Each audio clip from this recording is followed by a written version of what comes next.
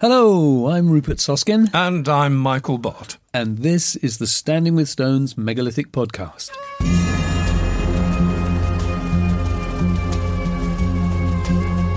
This podcast is only made possible by monthly donations from our listeners who have supported us through patreon.com.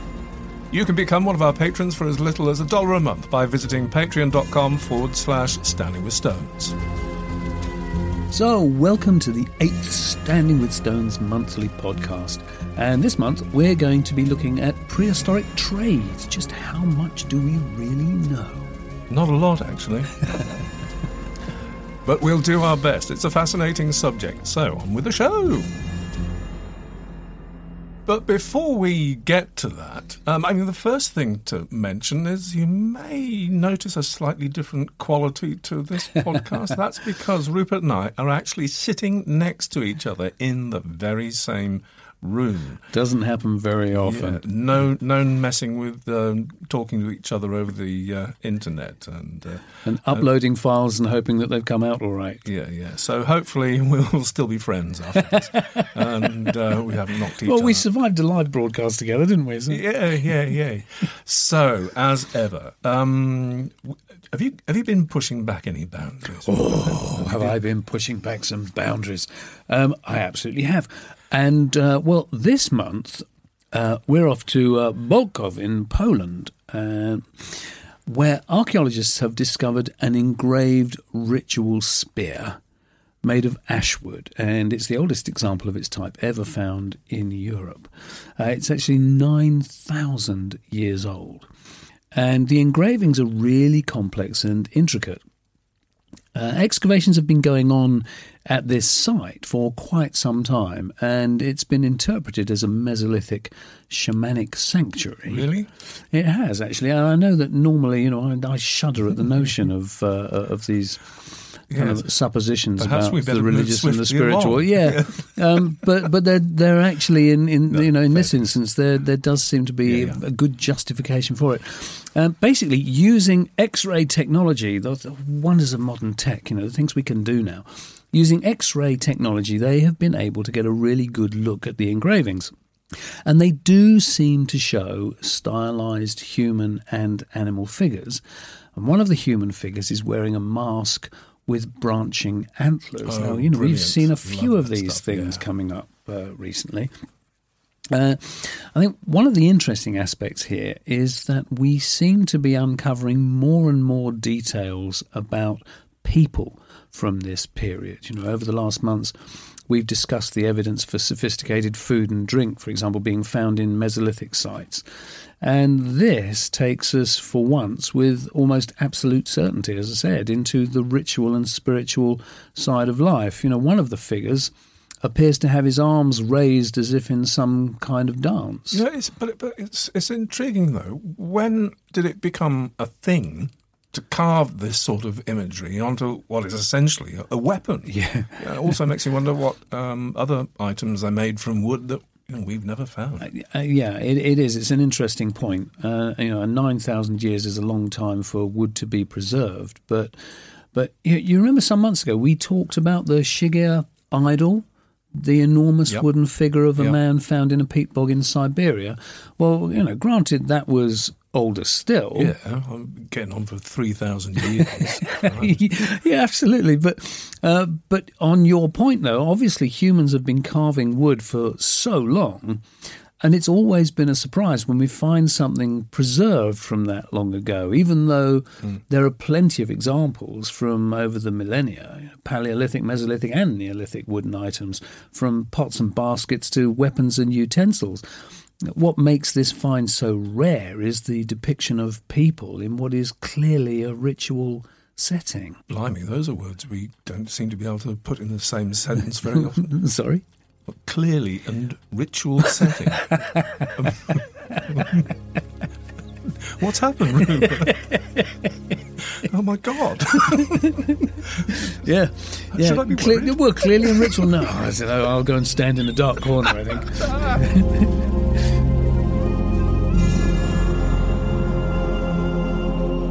So, on to the news then. What have you got this month, Michael? Well, you started in Poland, so, we can stay there for the moment. Okay. And this is an unusual find, although the articles about it are being unnecessarily sensationalist. Right. Archaeologists from Krakow's Jagiellonian University have found the 115,000-year-old finger bones from a Neanderthal child, right, which have passed through the digestive system of an extinct bird. Get off. No, it's all true. The find was actually made a few years ago, but the bones had been mixed up with other animal bones, and so it was only recently that they recognised the importance of the find. Okay. Not surprisingly, most articles are talking about a child being eaten by a bird, but it seems far more likely that it was a scavenging bird which came across the body of the dead child. Yeah, that would make sense. Yeah. So how could they actually tell that the bones had been eaten in the first place? From how porous they are. Okay. So clearly the effect of digestive acids eating away the bone structure. Right. Now, actually, this is another boundary pusher because these are the oldest hominid bones ever found in Poland. Before the discovery, the record holder was a few teeth dating back about 50,000 years. Okay. But the site itself is fascinating as well. They've been excavating there for years, getting progressively deeper and uncovering all manner of Neanderthal artefact and animal bones. In fact, they found a number of Neanderthal tools close to the child's finger bones, presumably not contemporary.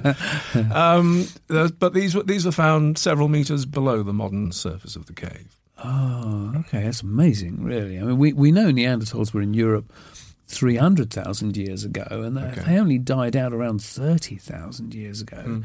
But you said they discovered these several metres below the current floor That's level. what it says. Can you imagine taking a slice through the floor of that cave and having 250,000 years of Neanderthal history in front of you? That's mind-boggling, yeah. Indeed. Anyway, so, moving on, have you got some news? Yeah, I do, yeah. I mean, this segues very nicely, actually, from yours, actually, because it's another case of new findings coming from old excavations.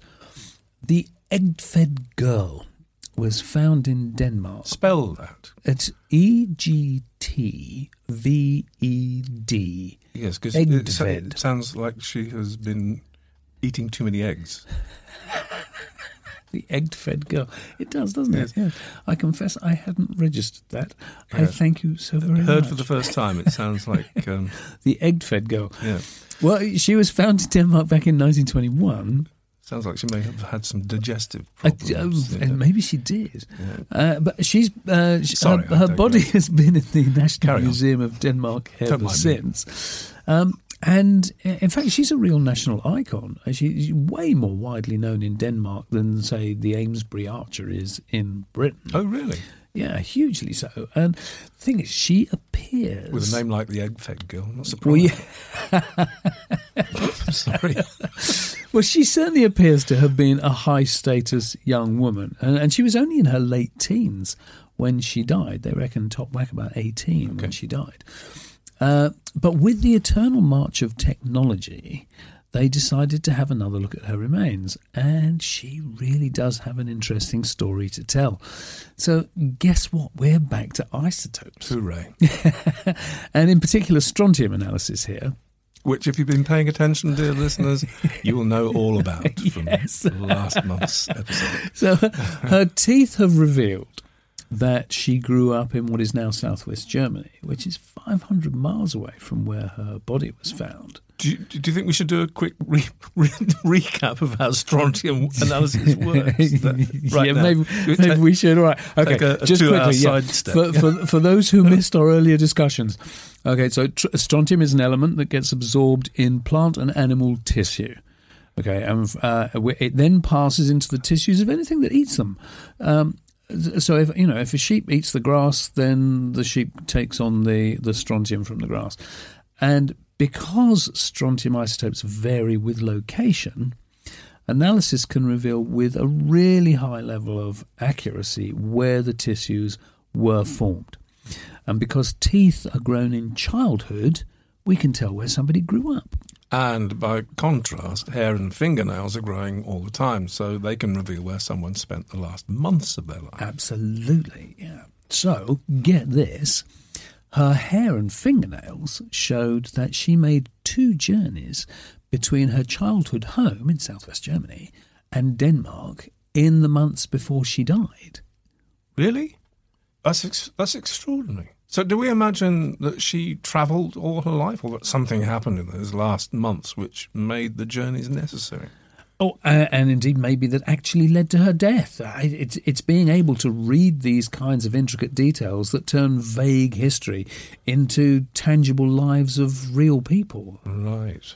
No, gosh, do you know what happens so many times as we're sitting here talking, or you're sitting over down in France and I'm sitting here, is that you think, wow, that sounds like the really great beginnings of a novel here. Yeah, absolutely. Films, novels, Game of Thrones.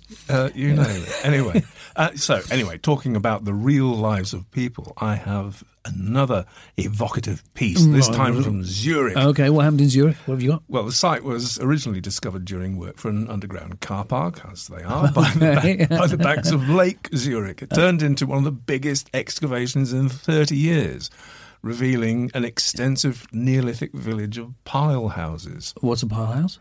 The style of houses built on stilts to keep them of course, clear yes. of waterlogged ground, along with the remains of wooden walkways. Along with the remains of wooden walkways. Okay.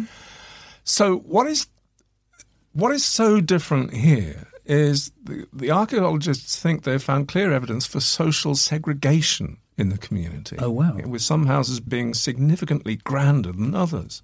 Right. One part of the settlement was actually sectioned off from the rest by a wall of poplar posts. The larger houses contain more high-status artefacts like jewellery or quality axes. It's worth mentioning here that apparently wolf fang pendants were significant in the high-status houses. Well, that's interesting.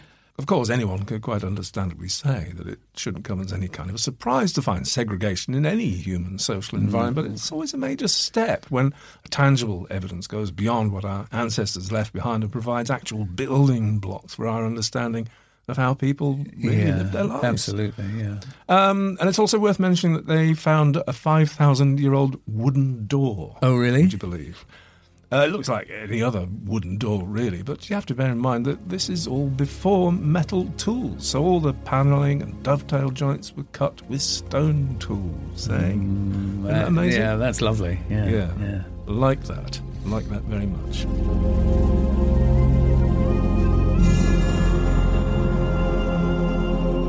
So, on to the main subject of this podcast. Yes, this is a riveting one, really.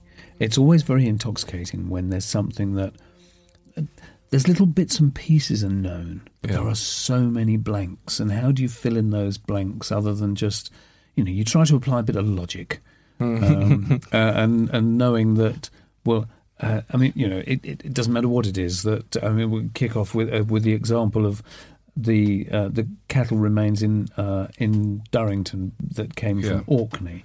So we know that happened. So clearly, whatever the trade route or practice may have been, we know that cattle got from Orkney down to Durrington. So you then try to fill in blanks of, how would that have happened? Yeah, and that's where you come up against the blocks, and you have to look for corroborating evidence. And that piece of evidence that cattle from Scotland found their way to Durrington Walls, it's a very blunt piece of evidence.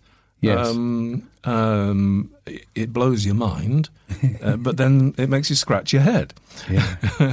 But I think one of the main things, before we sort of launch into it, about talking about trade, I think when we've looked into it, the surprising thing is how deep-rooted trade was. Mm-hmm. Most of the evidence comes from evidence of axe head trade. But how deep-rooted it was, how comprehensive it was, the distances involved. And I think the main thing to hopefully take away from this discussion is that it decouples the people that we're talking about usually. We're talking about people in relationship to the monuments and the standing stones and the circles, etc., which tends to somehow root them in place. Yes. To was going to say, well, it petrifies them, if you like. It's a very good way of stone or rock analogy. And so I think talking about trade frees them up as a vibrant, dynamic, interacting cultures.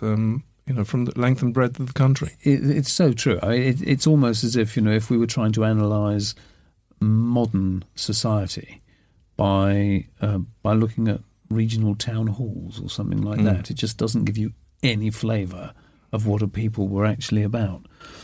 How do you fit the pieces together? You were uncovering stuff about the waterborne route. So now, it makes sound sense when you think about it. Of you've got an island that is still heavily forested.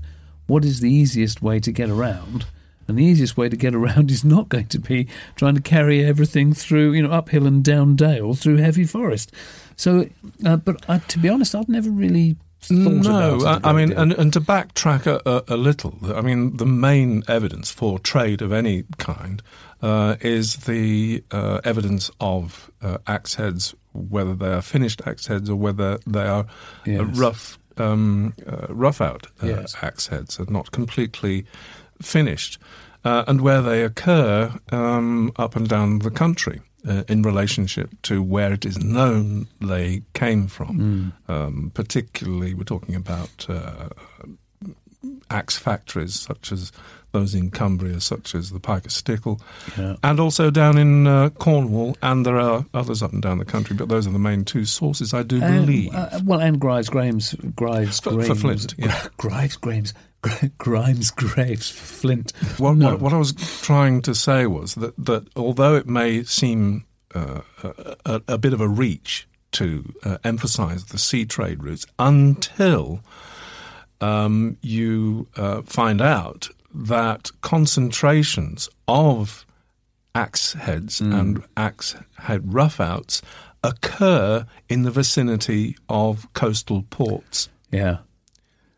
That pretty well nails. You can't get away then from the fact that these things were being, at least in part, to a large part, being traded via sea routes. Yes, down from the Humber down to the east coast, Norfolk, and round to the south coast, Pevensey, and near Bournemouth. And as to be said, and on. We know about the Scandinavian axes that have been found in Britain. We know about Italian axes found in Scotland. So there was a massively extensive trade, and your mind boggles with the questions that every little piece of knowledge just throws up 100 questions in its wake. So what is the price of, what is the value of an axe? The fact of the matter does not give us the how. It does not give us the why. Really, except that obviously axes were in demand. But what was the method of exchange? But also, I think one of the things that we're very lucky with axes is that. In fact, you said this yourself earlier on when we were nattering, that they're not perishable goods. An axe is forever. And so we are, we're able to dig them up from absolutely anywhere. But think of all the things that would have been a part of everyday life. And that could be anything from string. If you've got somebody in a community who makes cordage, and that could be anything from thread for weaving your fabrics, because they had some pretty sophisticated clothing back then. The illustrations that we used to get in the 1960s and on, of our Neolithic ancestors in animal skins and looking like savages. Well, we know that they had some really very, very nice fabrics going on. The Egg-fed girl. The Egg-fed girl, she was wearing fabrics. She was wearing clothes that you would not have thought anything strange if she passed you in the street today. which is remarkable, really, for somebody from the Bronze Age. Yeah. But the thing is that, so all those aspects of cordage, so whether it's thread or rope, they've all got to be made, and obviously there's not going to be anything left for us to find unless one day we manage to find some random pieces of bobs. It's brilliant, isn't it, that the extent of this trade helps bring real colour to and depth to our lives, that we have to, on the basis of this evidence of trade, we have to surmise on the stuff of life that was around and had value for people, and had tradable value for people. Before we sort of get a bit deeper on that, of course, the other thing is, apart from the sea routes, of course, they were trading overland as well. Otherwise, that wouldn't work at all. And what we've uncovered in our research is that there seem to have been several major long-distance routes up and down the country, along which trade occurred, most notably from East Yorkshire right down to near Bath, and particularly from Grimes Graves, from North Norfolk, right down to Chichester, and Wessex generally. So the place of demand seems to have been, and the place of most activity at Grimes Graves seems to correlate with period of most demand in the Wessex area. Yes, they're a part of the well-known route of the Ridgeway. That's what it's called, isn't it? Yes, indeed. Which extends up northeast to right through southeast England, right up to Grimes Graves, between which it comes the Ickfield. Is it the Icknield? Icknield way. Yes. Yeah. Perhaps I should walk that one day, or cycle it, or something. Or do a charity walk. Yeah, Standing with Stones charity walk. Yeah, from Grimes Graves to Durrington Walls. That would work, wouldn't it? Oh, God, they're going to hold us to that now. But it's interesting, isn't it, that we can find, if you follow any of those, the trade routes that we're fairly sure about, and find some of the really significant stone circles along the way. Yeah.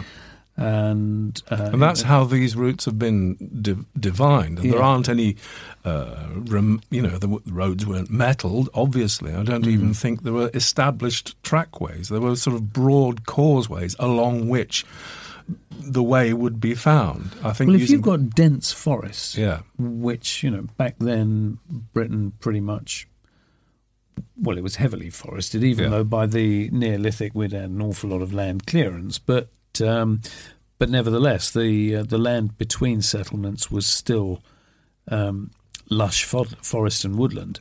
So we have to assume. You're not going to have had a single road going through. You would have just had a direction that people travelled, which I don't know. I couldn't hazard a guess at how wide that might have been.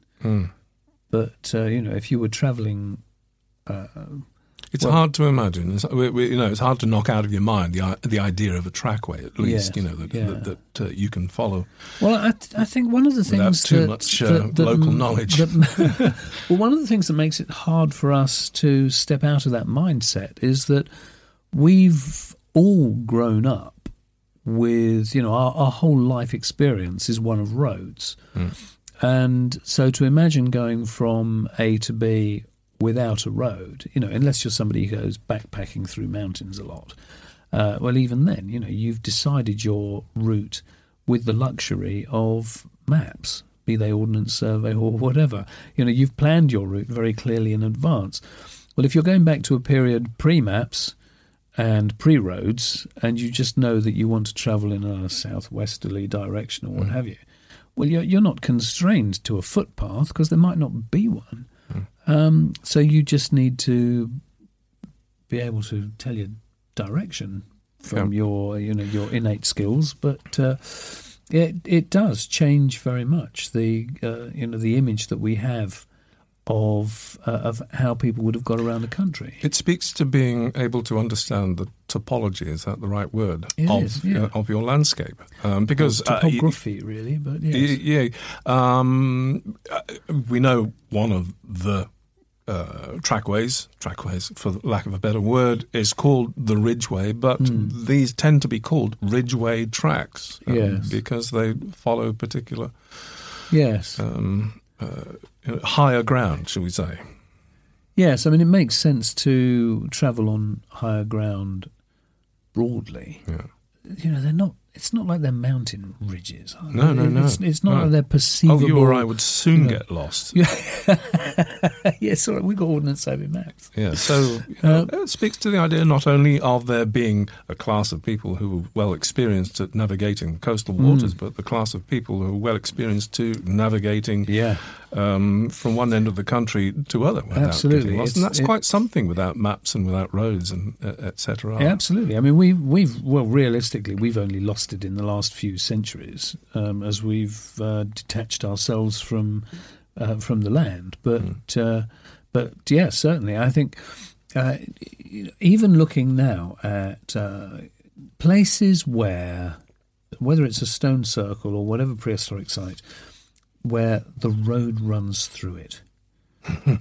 So for thousands of years, the road is only now an extension of the footpath that was there. Yeah. And it's very telling of if it takes 5,000 years for a donkey track to become a road, then we shouldn't complain about the road's presence. It's where we've always travelled. But aside from the long distance travel, there is really strong evidence for a very strong driver there must have been for short distance travel, because we have the Somerset Levels wooden track starting with the Sweet track. Yes, good point. Yeah. Yes. Because it doesn't sound like much, but there was an enormous amount of effort put into making these wooden walkways. Yes. Sweet track, I believe, is a metre wide and 4 or 5 kilometres long. Yeah, I mean, it's massive. Well, it is massive when you consider the amount of wood that's involved in the amount of work there is involved in, supporting a trackway across what is effectively, marshland but hand done, no machinery. Absolutely, So I don't know. Have they calculated man hours of work? No, I don't think that they have. But we just take so many of these things for granted. That's a staggering undertaking, and to have made something that's kilometres long, well, clearly it was of massive social importance. Absolutely, because you wouldn't go to that effort otherwise. Yeah, and that there are, I think, about 12, 13, 14, I can't think, trackways like the Sweet track, which is over 4,000 years old. Yeah. Yeah. Interestingly enough, it was right beside the Sweet track that the longbow was found. Oh, is that right? No, that's I didn't know right. that. Yeah, okay. Just beside. That's how it was preserved in the marshland. Just off the side. Yeah, I think it's the Mayer longbow. Maire longbow. That's where it was found. So was he trading longbows? Was it? Who knows? Yeah. Was it a sacrifice? An offering? Who knows? Who knows? Yes. But the point is, and I didn't know also before that there are established trackways across Exmoor and Dartmoor and that kind of thing, which are fairly easy to discern. Yeah, but again, you see, the thing is that we shouldn't actually perceive those as any different. The reality is that we have a thing. Take Dartmoor as an example, because we do love Dartmoor. But the fact is that people don't live all over the moor anymore, because 5,000 years ago we pretty much ruined it from deforestation. And then, natural erosion, because of the deforestation, natural erosion just made it completely uninhabitable. And it's not of good enough quality grazing to warrant having a farm up there where you can have loads of sheep. So the moors have become the barren landscapes that we see today, Whereas for our ancestors, they would have been travelling backwards and forwards across those moors as much as they did, everywhere that we still have our modern towns and cities, which, obviously, the towns and cities are where they've always been. They've just continued growing and growing and growing. Yeah. So anyway, look, having established the fact of trade and the evidence for it, we talked about the long-distance routes, we talked about short-distance routes, and which is all fine and good. But for those things to exist at all, there's got to be the impetus, there's got to be the desire, there's got to be the demand to make it all worthwhile. And this simply doesn't answer the questions about how, without money, remember, it's easy for us to talk about trade, long-distance trade, when we have money and banks and transfers and that kind of thing. But without that thing, money, how on earth do you exchange one thing for another over distance? Yeah. What is the perceived value of anything? Take your pick. Yes, yeah. So shall we be silent for a moment while we just expose that? Yes. Yes, a tumbleweed moment. Yes. But it is a tumbleweed moment. I mean, we've said it 100 times. What price a cow? Or what price an axe? If you've gone to the trouble of making this beautiful Langdale axe, they have found a number of times, they have found something as beautiful as a Langdale axe. They found it in a grave, buried with somebody, and it's never been used. Yeah. So, what price that? Clearly, if it's buried with somebody and it's never been used, that had a value. So, how did that equate? What if it did you? Were you an axe maker, and you made however many of these, and then you travelled round selling them or trading them for whatever, or did you just stay in your own location making axes, and somebody else came and took them from you to go and trade them around the country? How did any of this actually happen? How would somebody coming to you know what you wanted in exchange? Yeah, because barter's fine over short distance as a concept, but it's a much harder concept to imagine taking place over distance. Well, if you're doing an overland one, so we can come back to the seaborne travel later on. But if you're travelling across country with goods, now let's say, for the sake of argument, that you've got a shipment of axes. So what size is your shipment? What have you got? 20? Have you got 100? How many axe heads have you got? Because it's quite a lot to carry. So if you're carrying them in a bag over your shoulder, I dare say they were made of sterner stuff. You could carry, well, let's say 30 kilos. So what's that going to be? 60. Let's say, for the sake of argument, let's say 50 axes. You can carry 50 axes with you. Yeah. How far are you going to travel with your 50 axes? And what are you going to be trading them for? And how are you going to carry the things that you're trading them for? See, what you want is something with legs, so that you can actually load up a cow. Remember, we don't have the wheel, folks. That's true. We don't have the wheel, but we might have 4 legs, or any multiplication thereof. So if you could load up a cow for carrying your stuff, and when you get to the other end, you're going to trade everything that's on your cow and the cow as well, or maybe you're going to keep the cow and carry the other stuff back home on the cow. I don't know. What are you going to do? I don't know where this is going to go. I don't know where it's going either. Because this is kind of, if we're talking about Neolithic here, then we're really talking pre-horse use, aren't we? The horses really only kicked in the Bronze Age. Yeah. So, but this is the wonderful thing, that it does open up. It really makes you think hard about this topic. I'm thinking also that if you've got people who need to know the land, or people who need to know their way around coastal waters, that is their specialist job. That is the thing, because any skill you can't be itinerant with it. You have to be doing it day in, day out for you to be competent. What I'm saying is the amount of time that has to be devoted to doing something in order to be competent at it takes you away from doing the usual thing, that we assume that communities are fully involved in produce, in keeping themselves sustained. Mm-hmm. But once you take people out of that equation and give them specialist jobs, how do they get paid? How are they looked after if they're not?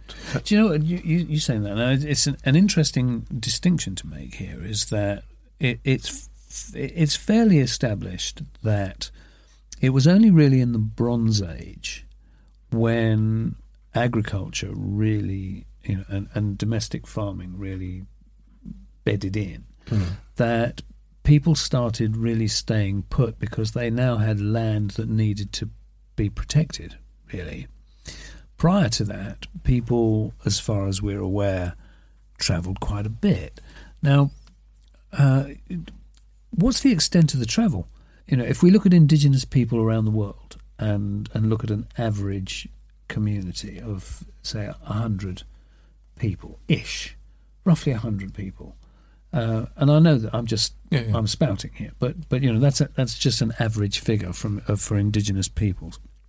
So if you had a community of about 100 people, and so everybody has roles within that community, and it could be that you're the one that looks after the cows, or you're the one that actually milks the cows, or you're one of the people who makes cordage, weaves fabric, whatever. Mm-hmm. And then you've got the guys who are responsible for taking whatever surplus we manage to put together so that you can take it around the country to trade for other things. Or maybe you're just taking it to the next settlement along. Exactly, yeah. Just for some swapsies. So was a lot of this trade simply happening by osmosis, the kind of transfer from cell to cell? From community to community. So was there such a thing as a solitary, as a long distance trader that went around? Well, I think we have, pulling his neck back in. I was just going to say, well, yeah, we do, because we know that that they've got Italian axes in Scotland. Course. Yeah. But we don't know for sure that the Italian axes in Scotland, well, they could have gone from local bloke to local bloke to local bloke until they ended up in Scotland. Yeah. We don't know if they arrived from Italy to Scotland within 3 weeks or 1,000 years. But here's the thing. Those axe heads, those Italian axe heads, looking at them, they trump stuff that was coming from Langdale in terms of visual. Beautiful. Absolutely gorgeous things. I think you have to know what you're asking for. Mm-hmm. For something like that to end up in Scotland, you have to be a demand for it. It just doesn't work its way, because that's a precious item. It is really How precious. Is it going to get there with security up into that place? Well, you see what I'm saying? I do, but could you have a situation where, you, as a trader, you have come across these axes? Yeah. Maybe you went to Italy because you had some stuff that you were trading down there. Didn't they find? This is where my memory lets me down. But at Stonehenge, did they not dig up some bloke who was from? He wasn't from Italy, I don't think. But there were remains of somebody. It might not have been Stonehenge. It was certainly Wiltshire. But he was somebody who they said he must have been in agony with his toothache. Oh, yeah. Yes, and he'd come a long way, hadn't he? Yeah, he'd come a very long way. And it might not have been Italy, but it was, somewhere like that anyway. So if we discover the source of that idea, we'll put it in the show notes, dear listeners. Yes, we will. I'll look it up. But not making this up. Well, we are making some. No, we're not. It's true. It's not true. Absolutely true. But what I mean is that, supposing that for whatever reason you were down in Italy And you saw these axes, and you just think, oh, do you know what? They'd go like hotcakes at home. Well, yeah. And so you would go to the bother of taking however many if you had something that you could buy them with. Yeah. What would that be? Exactly. But exactly. But you're doing that thing. If you think, oh, that would go well there, then you're buying something on spec. Yeah. You're making an investment. You know, you're sort of being entrepreneurial. Oh, you know. But what with? I think there have been wide boys throughout history. But dear listener, you can tell what deep water we're in here. But nevertheless, I just hope you're really finding it a stimulating thing to think about. Your brain may be going off in all sorts of different directions as ours are. But the thing is that, you know, these are real. These are real things. You know, so the fact that we don't know that the truth is probably any of the answers you came to come up with, because people are just so different, and somebody could have been absolutely daring and entrepreneurial, or somebody could just have been shipping to order. But see, I remember when my wife was in Russia back in the 70s. No, she wasn't in Russia. Where was she? I think she was in Yugoslavia, and people were offering her ridiculous amounts of money for her Afghan coat. But I'll lay my pair of twos on the table here. And say I suspect that axe heads or axe roughouts themselves may have acted as a sort of money, a sort of bond, a sort of token. I think that's a lovely idea. Yeah. No, I really do, because it makes sense. It means that you're carrying a raw potential for you. Somebody can make that any shape they want, but you've still got the very basis of any universal currency. Because you've got two things going with an axe head that comes from a particular known location, that has a particular quality, that is green. You know, that identifies it. Yeah. You can do two things. You can put it to use, or you can put it on the shelf. Mm-hmm. And it is not perishable. Mm. That's why we're having this conversation now, because they're not perishable. They're the thing that remain, that gives us the evidence of the trade in the first place. Yeah. And we find them, yes, they've been used, but also finding them ones that have not been used at all. Yes. And we assume, because you can do either thing with them, you can either use, they have an intrinsic value, whether it be practical or whether it be intrinsic. Mm. So that's a really strong quality. It's a very good point. And actually... Isn't that the time to talk about the relationship between trade and stone circles? Or the possibility of relationship between trade and we can't avoid it, really. Circles? In fact, something you said 5 minutes ago, and I can't if I must remember exactly what it was, but you made me think, oh no, we were talking about... swapses with with the next village sort of thing. Yeah. You know, that maybe we should be looking at stone circles as hubs, rather than a major a major part of a route. You know, that somebody would travel 500 miles to get to this stone circle. You know, maybe it is a hub, and that from any of these major stone circles, that things just spread out in all directions. Yeah. And I think it's another thing that informs the possibility that axes had a value way and above their practical value. Yeah. Because you get concentrations, particularly, round about the Langdale axe factories, of these magnificent stone, the largest stone circles, some of the largest and most significant stone circles that there are. And they're of a particular type as well. They are definitely circles of stone, whether used for trade or not. That they're probably used for trade and the other stuff, for gathering, for coming together, for discussion of this, that, and the other, for inter-community talk, for exchange, for weddings, for festivals, for what have you. But I think the utility of a circle as a place where you go, where you behave in a certain way around trade, where it enables a conversation to take and a sort of, I hate to use the word sacred, but there's a kind of sacred thing around barter, around trade, where people have to behave in certain ways with each other in order for the trust to be established, that trade can take place.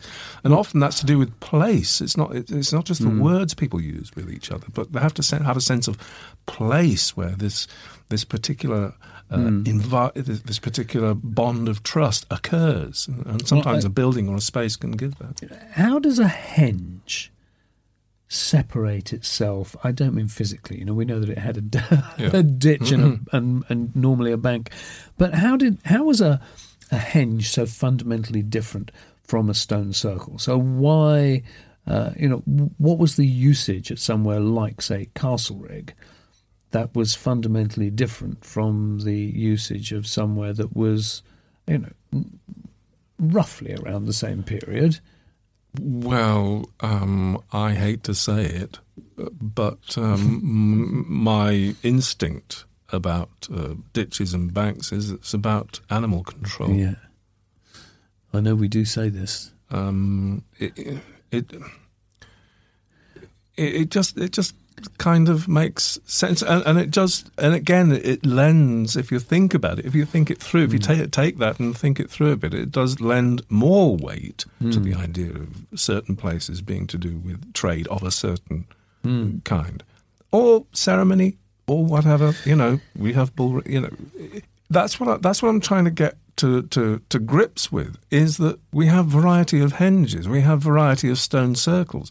Yes. We have a magnificent henge with a stone circle in it, with a blooming massive timber posts inside it, which render it useless for a lot of the things we're thinking about right now. And I'm thinking about Stanton Drew, obviously. So we do have a variety within these designs that speak to simply a variety of purpose. Yes. A circle is a multi-purpose unit. That is certainly true. I think it's actually quite clear that we could go on for really a very long time, because we're fishing around in our own minds to create a story for something that we can't nail down, that we can't be certain about, as is so often the case when we're talking about we can't this be stuff. certain. We just have these tantalising clues that we know that certain things happened, but we don't know what happened in between. Yeah, do we? But as I said, I hope that you find this discussion really stimulating, and as I said, hope it helps it to give colour to these people that we're talking about, to give variety to the levels in the community, the levels of society that people had to operate, and in order for this nationwide trade to function. In fact, international trade. International trade, yeah, absolutely. So it's a discussion. I hope it's been a stimulating one, but I don't really think there's much more to. We could go on. Well, we could go on indefinitely, but we're not going to do that because you would stop tuning in every month. Yes. We'd be disappearing for our own. Yeah. Well, that was fun. That was fun. What shall we do now? Do you know what? I think we've got question time, haven't we? Question time. A little light relief then, you mean? Yeah. Almost.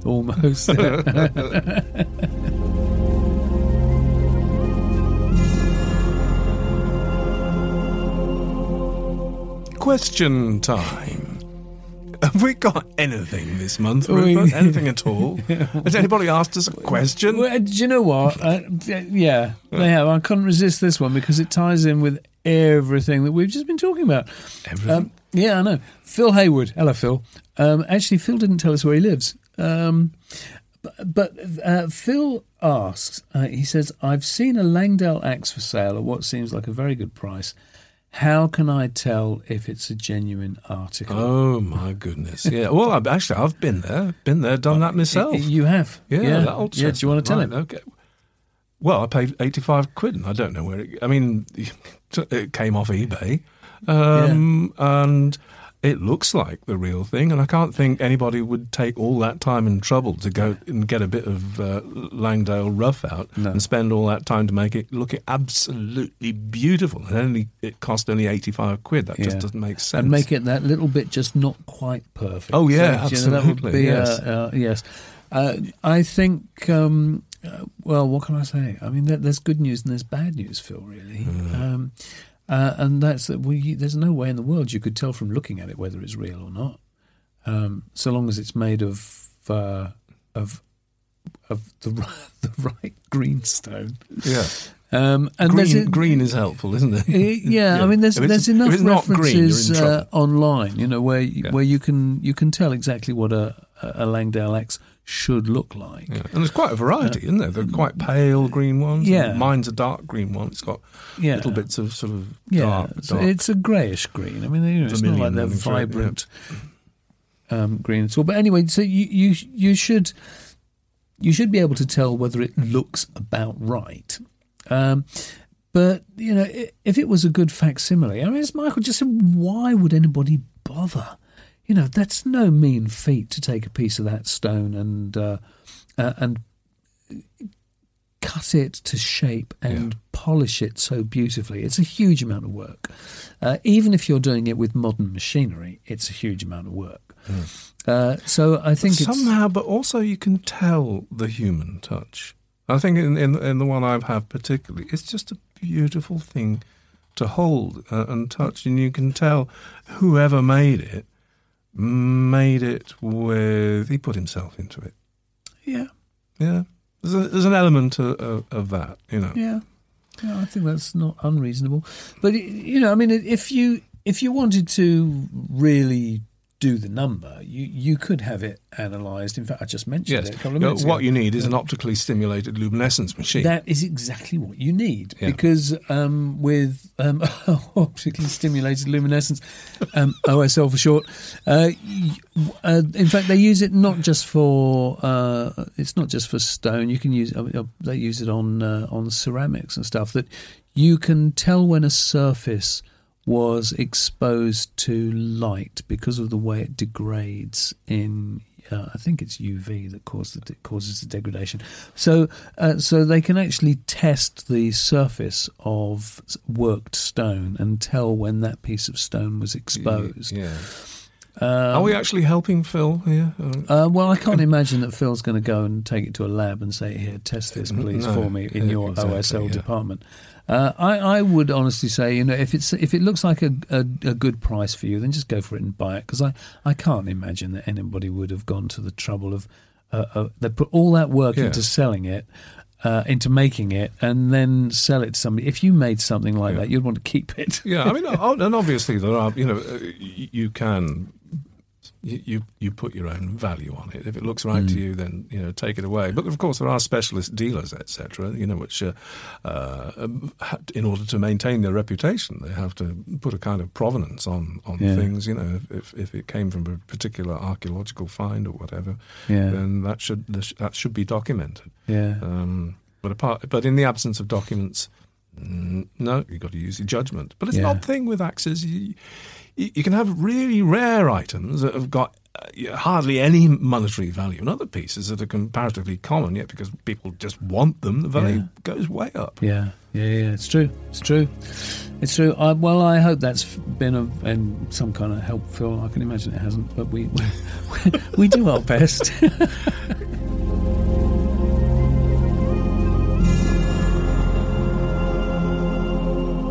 Let's move on to Stonehead of the Month. Stonehead of the Month? Stonehead of the Month. It's the thought that you poor folk out there have had to wait this long I suppose you could have skipped forward, if you really wanted to. You would skip through 50 minutes of us, Rupert and I, talking together to get to this point when you find out who the Stonehead of the Month is. Who is the Stonehead of the Month this month, Michael? I bet even if you are Stonehead of the Month, you're thinking, what? So, am I going to get anything? do I get anything for this? Yeah, that's going to happen. No, you get a lot of kudos. You get a lot of you get a lot of people looking you up on the internet. Yeah, you do. That must count for something, mustn't it? Finding you out, stalking you, maybe. Who knows? Nevertheless, we've taken a slightly different turn with selecting our Stonehead of the Month this month, haven't we? We have a little bit, yes. Who have we got, Michael? We have a gentleman called Frank Laumann, who has come to our attention simply through his stunning photography. His pictures are really rather lovely. Frank is a member of our community, obviously. Yes, his work is actually quite beautiful. So, yeah, Frank is a photographer. I think, to a certain extent, he's a photographer after both our hearts as well. I notice, I don't think his photography comes cheap, I have to say. He's not an iPhone photographer by the looks of it. No. There's an interesting lens or two I detect with some of his work. But Frank is from Germany, as far as I can make out. He has a website. I think it's in development at the moment. But keep a look out for Frank's work. Have a look, go and like his page on Facebook. He's posted stuff on the community, hasn't he? Oh, certainly, yes. So you could have a look for him in there as well. Yes, or other people have shared his work into the community. I'm not quite sure which way around it is. But the point is photography is not accidental. You can't get the stuff that Frank gets. I mean, he doesn't just take photographs of stone circles and of ancient monuments. He does other stuff as well. But the point is, what you can tell in his photography is that he really takes a lot of care. He takes care to be in the right place at the right time. That man must be getting up very early in the morning indeed to get to some very remote places, to be there just when the sun is popping up over the horizon. It is the dedication to it is quite wonderful. Something. I think people sometimes underestimate and wonder why their photography doesn't look as good as somebody else's photography at the same site. And that's it. Yeah. It's just the dedication and the sheer... Yeah, you get out what you put in. Attention to detail and making sure they're in the right place at the right time. And it's also fair to say as well that his post-production work, so essentially everything that we would historically have done in the darkroom, well, he's doing it, and it's just well considered production after the event. And it makes all the difference in the world. It's the post production. Do you know what, we've been asked to do a special on photography? Yes. Well, that's something that's going to be coming along, but it's well, I hope we get in touch with Frank and able to involve him in that. We should probably do that. But have a look at his work, because it's quite splendid, and he's a very worthy Stonehead of the Month. A worthy Stonehead of the Month. Yes. So congratulations to you, Frank. Yes. And thank you. Thank you for being a member of the community. So. Getting near to the end now, Rupert.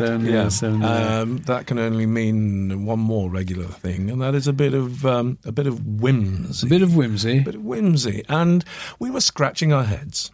We couldn't think of anything whimsical this month. And then, do you know what? Earlier today, this very day, we were at the Roll Right Stones doing a recce for our next film. And it's just one of those moments of just crazy serendipity. You think, well, that happened. Well, do you know what? Because it's the Roll Right Stones, and we're doing all this research for the Roll Right Stones, and apart from books that you can buy that included in all sorts of stuff about other stone circles, there are very few books that you can get that really give you full welly information about what do we actually know about the Roll Right Stones. And so we have been using a book by Mr. George Lambrick, who he is. He's the authority on the Roll Right Stones. He's Mr. Roll Right Stones, and so we're there at the Roll Right Stones with his book, reading from it. Yes, trying to decipher the Roll Right Stones from his book. Indeed, we were. Yes. And indeed, we were telling folk, or we were talking to the camera. We were making a little piece for our Patreon followers. We were. Yeah, sort of behind the scenes, here we are at the Roll Right Stones. And there's a little figure in blue appears between us in camera, in the distance, because it comes around the corner of the trees there. And I think, oh, there's somebody behind us. Well, I was actually filming. But when we'd stopped and went to meet him, it gradually dawned on me that I recognised his face, and it was Mr. George Lambrick himself. Yeah, it's true. It's a true thing. Just absolutely ridiculous. It was very funny.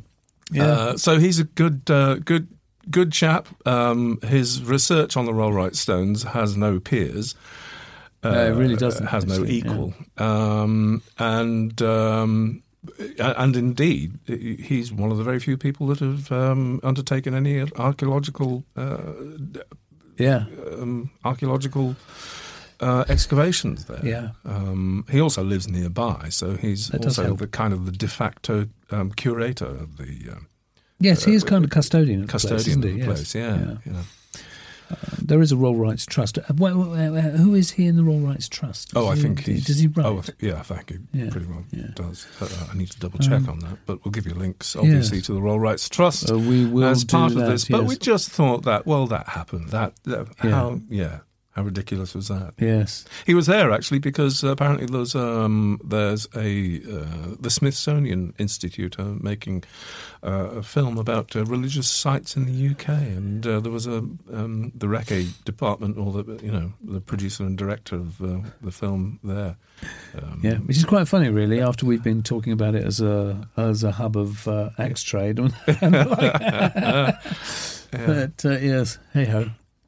So that is it. That is our bit of whimsy. Thank you, George. Hopefully, we might even get an interview out of George for the podcast. Do you know what? I think we should try. I suspect we might have to nag him a little bit, but we'll give it a go. He may be a bit shy. Yeah. Anyway. So there we are. That is pretty well it as far as I can see. For number 8. Yes. So as ever, thank you so much for listening. All your feedback and your comments are so welcome, and we're so glad that we seem to be reaching more and more people every month as well.